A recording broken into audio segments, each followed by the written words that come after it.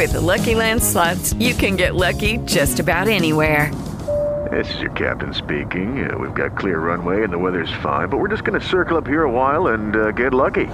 No, nothing like that. It's just these cash prizes add up quick. So I suggest you sit back, keep your tray table upright, and start getting lucky. Play for free at LuckyLandSlots.com. Are you feeling lucky? No purchase necessary. Void where prohibited by law. 18 plus terms and conditions apply. See website for details.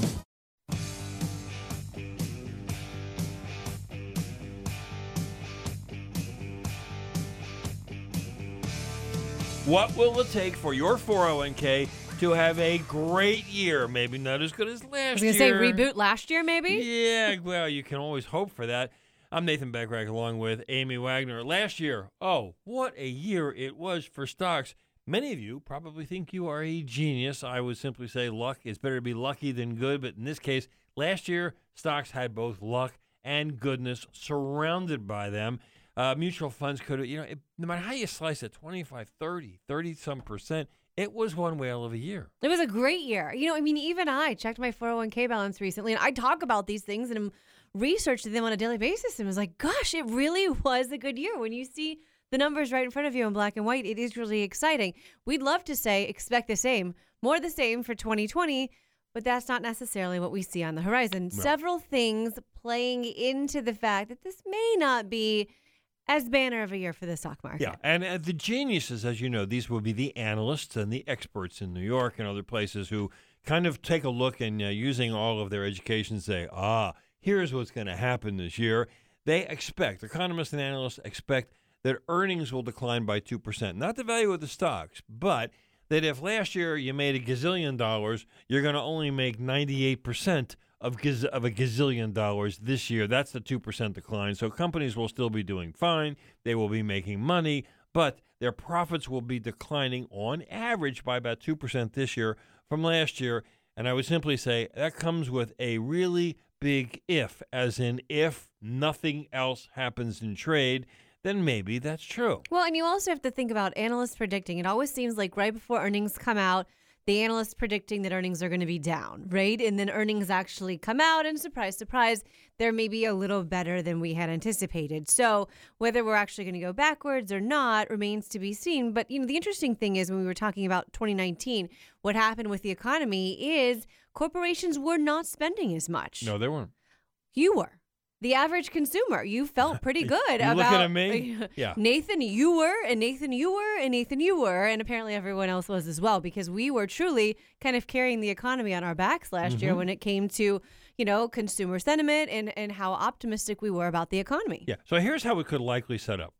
The economists and the smart guys and the men and women have said, there's going to be a 2% decline.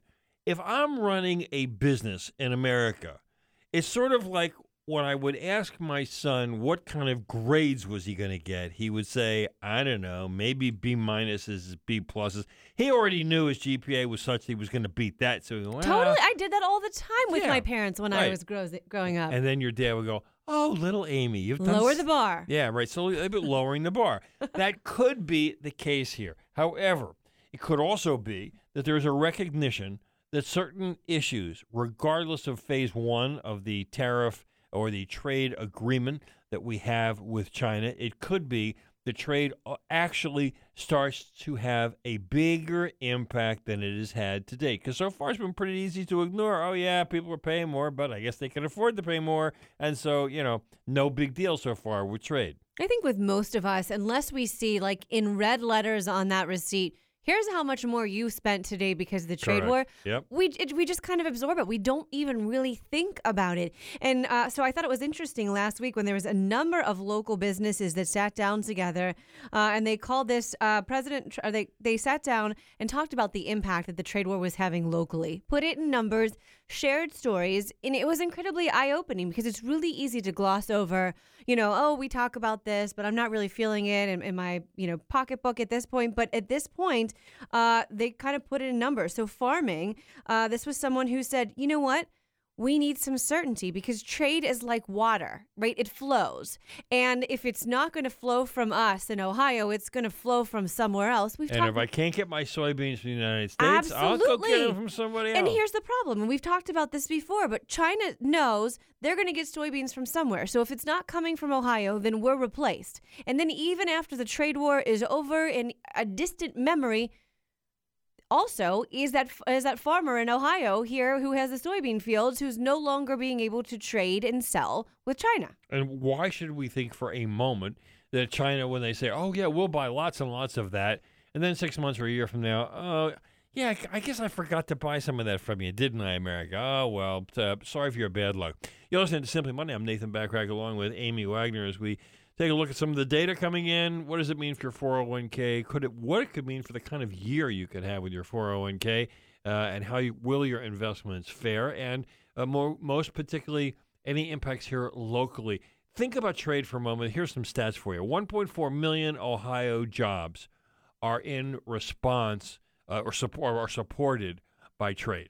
All right, 1.4 million of them. And yet this year, Ohio businesses, manufacturers, and farmers have faced $1.6 billion in import taxes and $767 million in retaliatory tariffs. And I saw an article over the weekend. I happen to know the individual. His name is Walter Spiegel. He's general counsel for Standard Textile, which may be, I don't know, the largest privately owned or maybe the largest textile company they were part of the group America that sat down, or the world. And Walter Spiegel, who's their attorney, said, look, be very clear about it. You, meaning you, the consumer, you are paying for this trade, and it is having an effect on people such as a Standard Textile. And it doesn't, you can't, and they make the towels and the sheets anytime you ever go to a Marriott, all right? No, I didn't know that. Yeah, it all comes right out of a little old Cincinnati company right here. That's really cool. Yeah, Standard Textile is like maybe one of our better, I wouldn't say kept secrets because many people were aware of them, but they were a huge company. And when I got to tell you something, I know Walter. He's a nice guy. We should have him on the show sometime. He's not one for hyperbole, which is a fancy word for saying, making a big deal out of something that's not a big deal. Thank you. Just as easy as can be. He was quoted in the Inquirer article. You can go read it. It was last Thursday or Friday. He said, hey, we pay for this. We is the you and me and Amy and everybody else. We all pay for this. Manufacturing, by the way, think about this. It's estimated, or should I say, we're going to see about, we saw 46,000 jobs this year in manufacturing, an increase. The year before, 2018, we saw, in round numbers, almost 250,000 jobs in manufacturing. Manufacturing in this country in a recession, while that's only maybe 15, again, round numbers, maybe only 15% of the American economy at this point, it's been in a recession. If you are in the manufacturing world, you know how tough it has been. Not likely to get better. The only good news for investors is it's not that much of the American economy because we're so service-oriented. Well, and here's an example of manufacturing and how it's impacting just one local company, Evenflow, out of Miamisburg. And as a mom of two kids, we had all the Evenflow stuff when they were babies. They make baby products, the car seats, and they said they have been hit especially hard by tariffs because it's impacted their ability to import car seat parts from China. 400 worker factory here in Ohio, and it's saying, listen, we don't have the infrastructure in other country to make and import these parts. We only have one line, one supply chain in, and it's not working right now. No, and manufacturing is also facing another problem, which you can't resolve immediately, but if you'd like to, take one for the team long term, go have a few more kids, because it seems that we don't have enough people for the jobs that are out there. There are 500,000 U.S. factory jobs that are unfilled.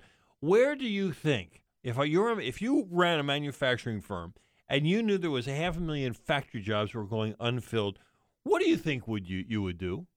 I think you would say, you know what? We got to pack up and go someplace where we can find labor that'll work for a price that we can pay and that we can also fill the jobs. As we've seen. Yep. And many companies. You cannot legislate this. This is just the ebb and flow of business. It will be fascinating to see how American business deals with the fact that they need 500,000 jobs that they can't fill. It could be the robot next door, or it could be that your son or daughter is now programming all the robots that they can watch over when they're working over at the Amazon distribution center in Hebron, Kentucky. That would be. So Have we gotten any closer on the trade war? Don't know. We're going through phase one signature signings this week. That's nice. But in the grand scheme of things, I'm guessing it's just that. It's a one small step for the trade war and maybe one small step so far for economic mankind. Here's a simple money point. Your 401k is hoping that corporate profits improve.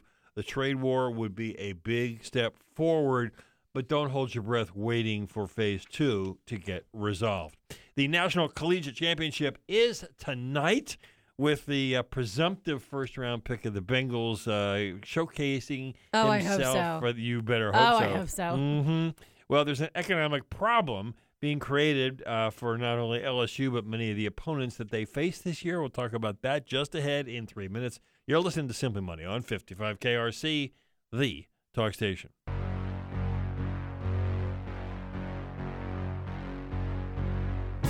Allworth Financial, a registered investment advisory firm. Any ideas presented during this program are not intended to provide specific financial advice. You should consult your own financial advisor, tax consultant, or estate planning attorney to conduct your own due diligence. You're listening to Simply Money. I'm Nathan Backrack along with Amy Wagner. Is the end of retirement coming soon? Not your retirement, but just retirement as a concept? We'll talk about that just ahead at 6:43. Tonight, LSU takes on Clemson for the National College Football Championship. Both teams have faced some fairly unique supply and demand issues. Before we get into that, what's your call? Oh gosh, you know what? I don't have a dog in this hunt because at this point, I mean, I guess I'd like to see LSU just because they haven't won one in a while, and so I think that would be fine. Though, you know.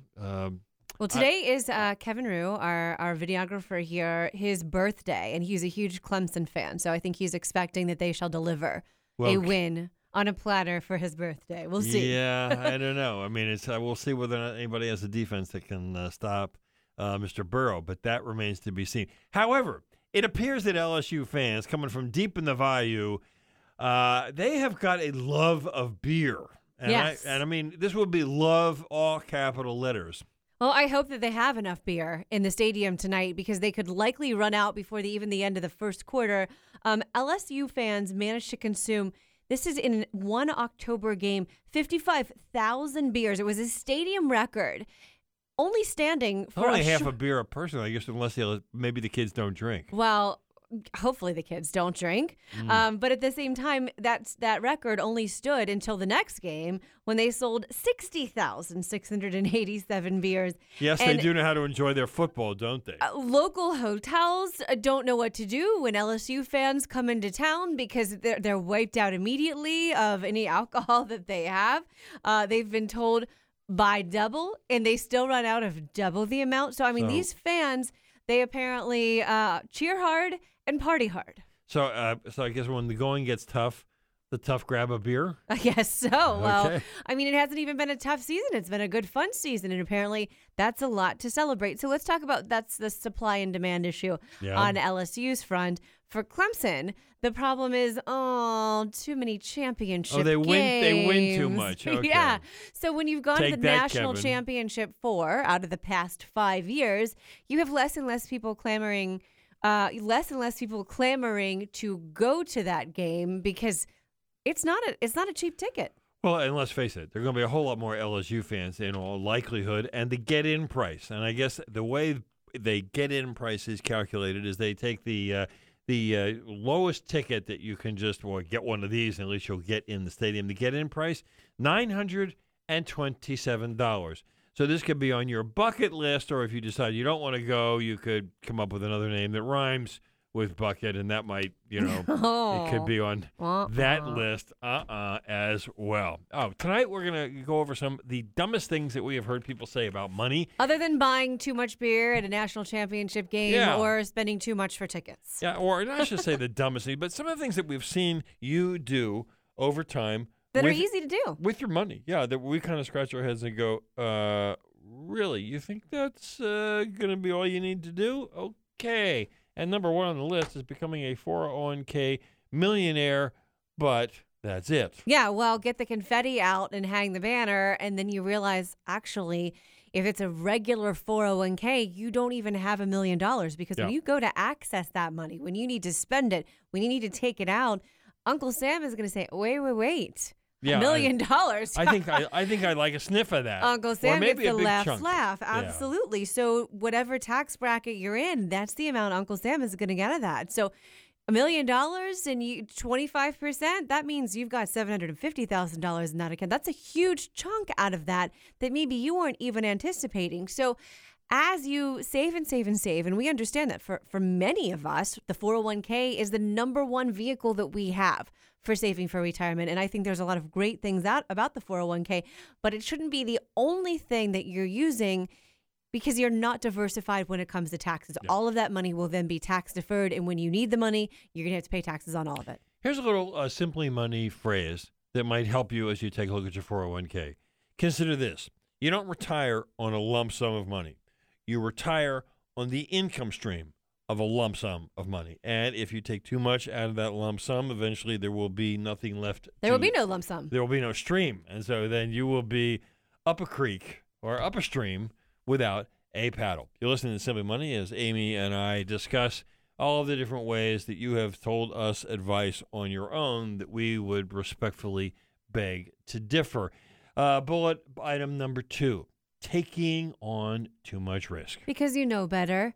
Because last year the stock market was so good and because you couldn't do anything wrong. And so all the time we come across people who say, well, yeah, I know this is the advice, but I went 100% in on this stock or because it just couldn't lose or whatever it is. And it's like, no. It doesn't matter if it's a good year for the market or a bad year for the market. There are just certain ways that you should invest, making sure that you are properly diversified so that if one company or one sector or whatever it is doesn't go the way you planned it, you're still going to be okay. And there is another way that you now, as you drive home, you're going, oh, ho, ha, ha, ha, right. Amy, not me. I had a really good allocation. And so, as we always say here on Simply Money, asset allocation will take care of all of your issues, right? Okay, try this one on for size. Let's say you started out the year 60% stocks, 40% bonds. Mm-hmm. It was one whale of a year for stocks, not a bad year for bonds. If now you look as you go into 2020, how much you now have in stocks, you might be 75 or 80% stocks and only 20% in bonds because, you have now become a victim of your own success. Your stock position has grown substantially, and yet all of a sudden, because while you're sitting around admiring just how big your account is, you have failed to take into account that now with 80% in stock, if the market does go south, and particularly if you're within 3 to 5 years of retirement, I can't tell you how many times I've seen as a retiree, all of a sudden what they loved, which was how wonderful their account was doing, they can't stand because they have inadvertently allowed the stock exchange to allocate for them, and now they're too heavily weighted in stocks. And you get whiplash, right, from watching that balance go, whoop, absolutely plummet. Here's another thing that we see. A dumb thing that we see a lot of smart people doing is you're paying attention to everything else, but it's something you don't want to think about, your will. Yeah, I'm going to make a suggestion. Next time you meet somebody who says they're an estate planning attorney, here's a question to ask them, just to see whether or not you think your hosts here are full of beans or we know what we're talking about. Look at that lawyer and say, can I ask you, how often do you wind up going to a hospital and writing a will with somebody who is terminally ill? All right, or who thinks if the operation doesn't go the way they hope the next day, that maybe they may not be around at the end of the next day, and you will be astounded at the stories you hear. And you don't want to be in that position, and you don't want your loved ones to be in that position. Think about how highly emotional it is, and then to be making smart, sound decisions about what you want your money to do after you're gone and who it should go to. That's just too much. So put this on your to-do list now. I understand it's not a fun thing. No one wants to think about it. But once it's done, it's done. You revisit it every once in a while. You make sure that everything is updated, and you move on. 25% of the country has a will. So put another way, 75% of you, whether you say you don't like government intervention or not, and you believe in civil liberties and personal freedoms and personal responsibility, you can gussy it up and call it whatever you want. And I don't care which political party you're part of, 75% of you are allowing the government to get control of your affairs. Why? in God's green earth would you want to do that? Because there is a will already established for you if you don't establish one. It's called dying intestate, which means dying in a purgatory, I guess, because your money will be stuck and your possessions will be stuck. And the government gets to decide how Yes. it's all divvied up. Right. Long after you have left this. With the Lucky Land Slots, you can get lucky just about anywhere. This is your captain speaking. We've got clear runway and the weather's fine, but we're just going to circle up here a while and get lucky. No, nothing like that. It's just these cash prizes add up quick. So I suggest you sit back, keep your tray table upright, and start getting lucky. Play for free at LuckyLandSlots.com. Are you feeling lucky? No purchase necessary. Void where prohibited by law. 18 plus terms and conditions apply. See website for details. Earth, believe me, you will still be talked about, though maybe not quite in the terms you would have hoped. Here's the simple money part. Plenty of smart people make some silly money mistakes. Make sure that your investments are appropriately diversified and you have important financial conversations with your children as well. The top mistakes to avoid when you sell your home. I can't wait to hear this one personally. That's just ahead in 3 minutes. You're listening to Simply Money on 55 KRC, the talk station.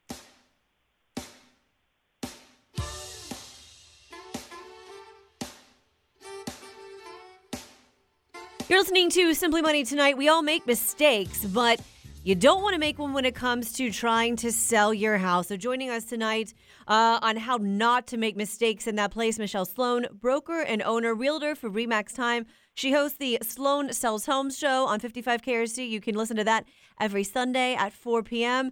Michelle, I'm sure you see this all the time, just mistakes that people tend to make over and over again. You want to sell your house, but it's not like something, you're a realtor, you see this all the time. We might do this once every 5-10 years, so we're not regulars at this. Exactly. Well, the big thing, Amy, is really listening to your realtor, because if you're working with a full-time agent who does this for a living, that's really the key, is making sure that you're listening to your real estate agent to avoid some big mistakes. What are the biggest mistakes? I'm going to guess, because I've seen this over and over again, your emotions. Emotions. Oh, my goodness. Right? That will get the best of all of us. Selling a home, it is a financial transaction, the largest financial transaction that you will probably ever make. So you have to take the emotion out of that equation. In order to do that, your real estate agent can certainly help you through that process and sort of keep the emotion out of it. So when I go into a home, and it's interesting because I was at my mom's home, and I said, and my mom is thinking about selling her home. And I said, Mom, you're going to have to get rid of the drapes, because they are they are making the home look older because of the style of the drapes. Uh-huh. And she said, I like those drapes. I'm like, oh boy, you would be really difficult to work with, because, she doesn't want to change anything in order to appeal to the masses. And when you're selling your home, that's really what you're doing. It's not your style. I'm not personally beating you up on anything. The point is, we're trying to neutralize your home in a way that it's going to appeal to the most buyers possible and get you the highest sales price. You're listening to Simply That's Money my tonight. job. Here on 55 KRC, as we talk to Michelle Sloan, realtor for RE/MAX Time and owner of it as well. Top mistakes we see when it comes to selling a home. We mentioned the fact that your emotions can get the best of you. And Michelle, I think this happens on a number of levels. First of all, you don't want to make changes to the home when it comes to staging it, but also, your memories are made there. It's worth double what anyone, so you get attached to a price that's probably too high. I think that happens a lot. It does. And the longer you stay at the price that's too high on your home, the more likely you're actually going to end up selling your home for less.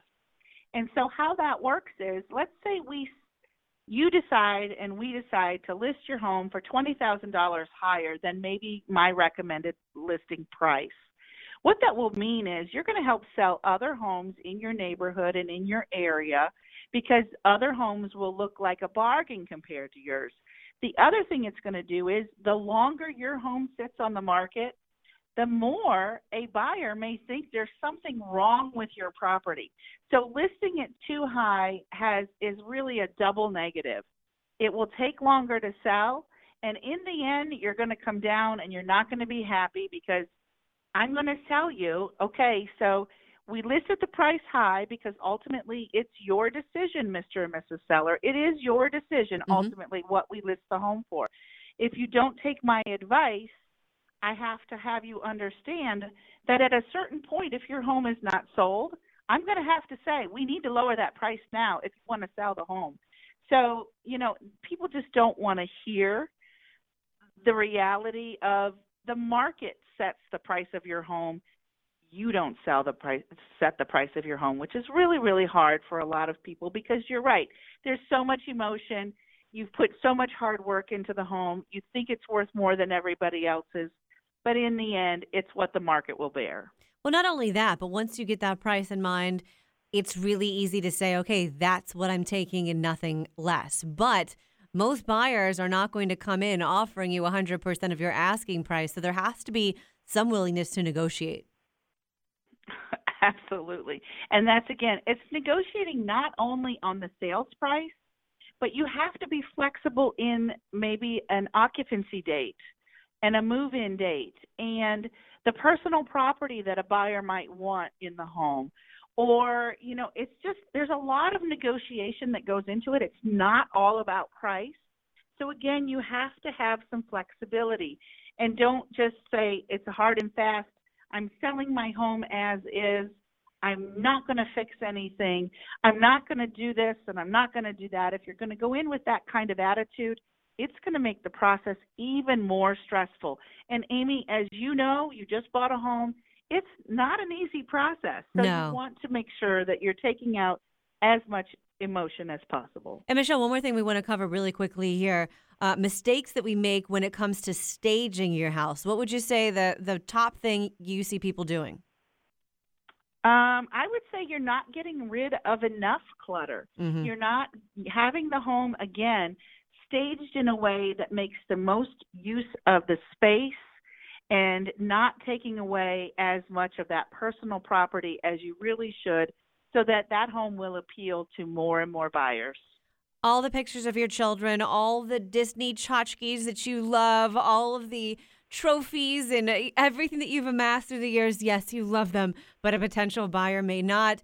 Thank you tonight to Michelle Sloan, a realtor for Remax Time, owner of that agency as well. You can hear her every Sunday on Sloan Sells Homes on 55 KRC at 4 o'clock with the top tips not to make, not mistakes not to make when you are buying your home. You're listening to Simply Money tonight here on 55 KRC, the talk station.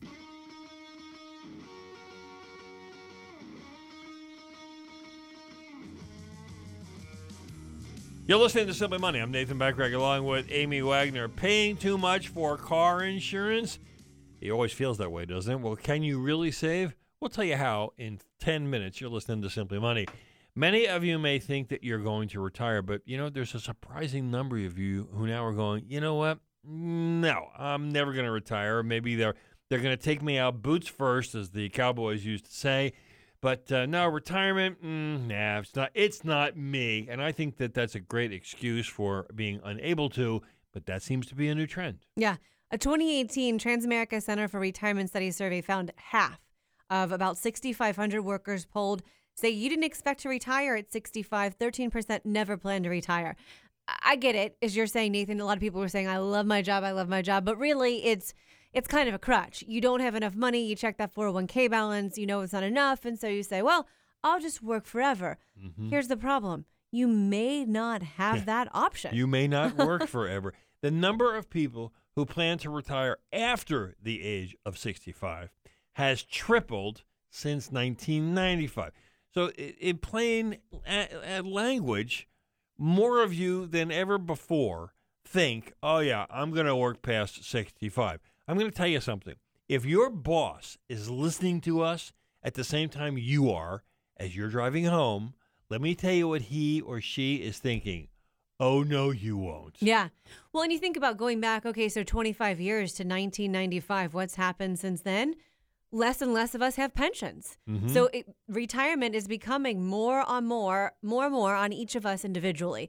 And so it's either you step up and you start saving as soon as you can, or plan B is to work longer. We just know that statistics show us not even statistics, because I think everyone knows someone who that was their plan, and then they got sick or they were shown the door, whatever it is.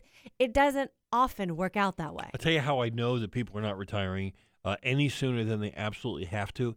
It's because millennials are bitching up a storm because I don't know a way to put it, the old folks, I guess, I'll clean it up for radio, the old folks. Their older colleagues. Are hanging around for as long as they absolutely positively can, because in spite of the great year that the market has had and continues to have for the last 10, 11 years now, there is a general distrust that the amount of money you have saved and put away in investments will be able to sustain you indefinitely in retirement. And that gets to an issue of planning. And I can tell you, when I was in planning school, we had a phrase, plan or be planned for. That's if a good you one. got a plan, you'll be doing just fine. If you don't have a plan, you're going to be a victim of someone else's. And here's what someone else's plan has for you. It has you going out of the workforce somewhere in your mid to late 50s. And I will tell you what, don't take our word for it. Sometimes, periodically, we have Randy Freaking on the show, maybe premier plaintiff's lawyer, meaning he represents people, not corporations, and he represents employment issues. And he will tell you, you ask Randy how many people wind up losing their job in the mid to late 50s, and when he runs into them on the street, they're not exactly going, oh, hey, Randy, that was the greatest thing in the world. Man, I lost my job when I'm 56. I'm making twice as much money as I did now. No, I don't think that's how it plays out. I mean, in fact, we've been talking about over the past several months how good the job market is across the country, yet as good as it is, the one segment of people struggling to find jobs are those older Americans. If you're in your 50s or early 60s and you lost your job and you're trying to find one that maybe has equal pay or equal status, you're really struggling. It's rarity that you're able to find that. And here's the reality.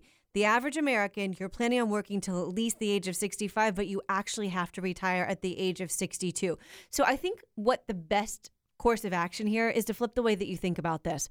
If you're able to plan for and have enough money at the age of 60 or 62 to retire, and you're able to work past then and you want to, well, then it's icing on the cake. Wonderful. Then you sleep better at night, not the reverse. Mm-hmm. Planning on being able to work longer and then not having that option, not having enough money. So I had a chance to talk to a pretty unique little group of students, 7th graders at Seven Hills. Oh, yeah, how'd that School. go? Well, I tell you something. I gave them, I talk for 45 minutes. So as you know, I can talk without. So you made 1 point. I started out in public radio, so I can talk for 45 minutes without commercial interruption.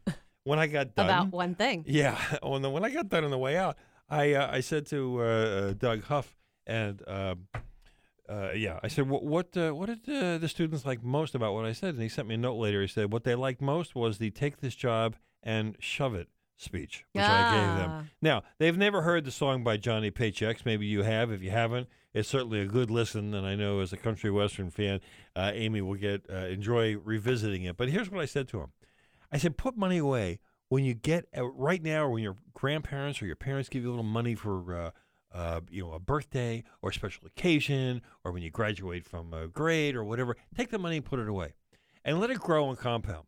Because someday, whether it's you see discrimination in the workforce or your boss says something inappropriate and you want to tell them, you can't say that, but then you go, oh, I need this job. I mean, if I don't have this job, what am I going to do? I'll be screwed because I got bills and I got kids and I got a wife. All those things that 7th graders, you can't even imagine now. But at some point, the reason I think many people get in trouble in business is because they are unable to stick up for what they believe in, because they say, God, I need this job. And if I don't have this job, I am like SOL.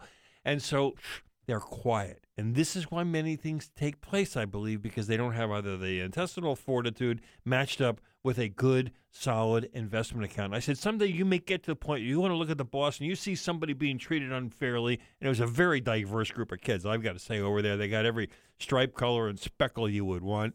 I said, hey, you're going to want to stand up. And when you say something, the boss says, sit down, and you're going to want to go, oh, yeah? Well, take this job and shove it. That, I told him about the rule of 72, how many compounds, stocks, everything else. That was the story that they wanted to hear. One thing of note that all the teachers, what did the teachers like best about what I said? The girls in the class sat there with their hands sat on their hands, and the boys, several in particular, were answering all the questions. And I finally had to stop and say, girls, ladies, if you don't participate in this conversation, you're going to be in deep yogurt. and you're going to be dependent on the other knuckleheads in this room called guys, and then you're really going to have a problem. And the teachers, that's what they love the most. Yeah, well, I think there's a lot of lessons that can be taken away, but one of them is like that power of compounding. I remember the eye-opening day you taught Grace about that, and she said, "Don't tell my brother about it because so I she want can to get ahead of him." I want to be the Nice only touch, one who Grace. knows." But the secret's out, and it's that magical power is available to all of us. The key is to invest early, and to take Invest often. retirement into your own hands so that you're not relying on your boss, who maybe you just can't even stand the look on their face anymore, to keep letting you come in Monday after Monday after Monday. Well, here's the simple money point. Save well because only you can depend on yourself for a long retirement. Are you getting all the car insurance discounts that you're eligible for? We'll talk about that just ahead. In 3 minutes, you're listening to Simply Money.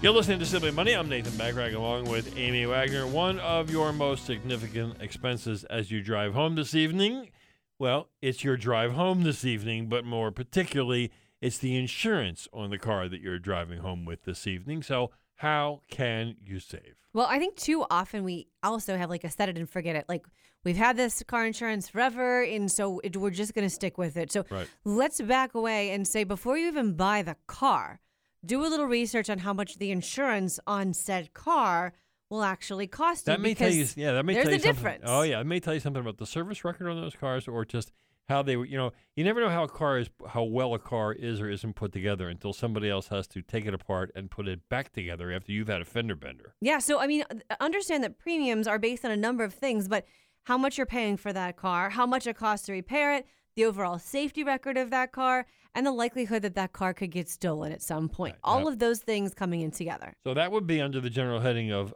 do your research first. But come on, Amy, it's an impulsive buy. You see a hot car, you like it, you go, oh, yeah, this is it, you get it. And now you find out that the insurance is more than you thought. So give me something that's going to save me money tonight after I've made mistake number one so I don't make mistake number two. Well, I'm going to give you two things. I'm going to say, first of all, raise your deductible because a higher deductible can significantly lower how much you're paying on that premium with a caveat. You have to have an emergency fund. You have to have enough money that you can easily So if you raise it from $500 to $1,000, you better put $500 extra away. Is that what you're saying? You have to have at least $1,000 that you can easily get your hands on in case something happens. Yeah. By the way, the average human being, not my wife, who's way above average, but the average human being will have a car accident of some sort once every 7 years. So if you've been more than 7 years without one, well, you're living on borrowed time. Yes, and so it's not a matter of, this will never happen to me. No, it's more of when is this going to happen to you? Another thing is that set it and forget it mentality. It's really easy to buy insurance and then just stay with the same company for years and years and years. But different companies actually weigh different factors. So maybe the fact that Marcy's had a couple of minor fender benders might weigh more heavily with someone else than the fact that the year of her car or where she lives. Well, here's the most ironic, you want to talk about real life example. Okay. The guy owns more hot cars than anybody I know. This would be co-founder of Simply Money, Ed Fink. Okay. He was just raving to me recently about a car that he's considering that's got 455 horsepower. The guy has not had a ticket as an adult.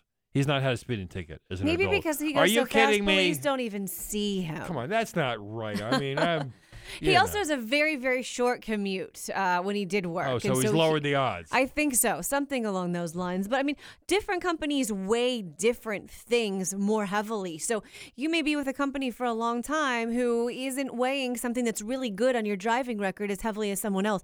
Shop around every year or two and see where you can get the best rates. It may not be with the company that you're with. And then you've got optional insurance, maybe if you've got an older car. So if it's worth less than, here's the formula, less than 10 times the insurance premium, maybe having collision or comprehensive coverage may not be the best idea. If your insurance bill is going to be $500, I know that seems too cheap, and you're saying if the car is worth less than $5,000, because 500 times 10, don't bother with the collision. Yes, and then that good credit history. Used to be you could look at credit history and say, okay, that credit score is going to impact my mortgage. It is considered for so many things now. When you go in for a job, your employer can look at your credit score, and certainly car insurance is now one of those factors. So if you can increase your credit score, you're going to probably decrease how much you're paying for car attention insurance. is a big deal, and so if you're not paying attention to your bills, who knows if when you're driving, you're paying attention to little things such as, the car in front of you stopped very suddenly, and maybe, be a good idea if you do as well. You've been listening to Simply Money here on 55 KRC. We are the talk station. Hey guys, it is Ryan. I'm not sure if you know this about me, but I'm a bit of a fun fanatic when I can. I like to work, but I like fun too. It's a thing. And now the truth is out there. I can tell you about my favorite place to have fun. Chumba Casino. They have hundreds of social casino style games to choose from with new games released each week. You can play for free anytime, anywhere. And each day brings a new chance to collect daily bonuses. So join me in the fun. Sign up now at ChumbaCasino.com. No purchase necessary. VGW Group. Void where prohibited by law. See terms and conditions. 18+.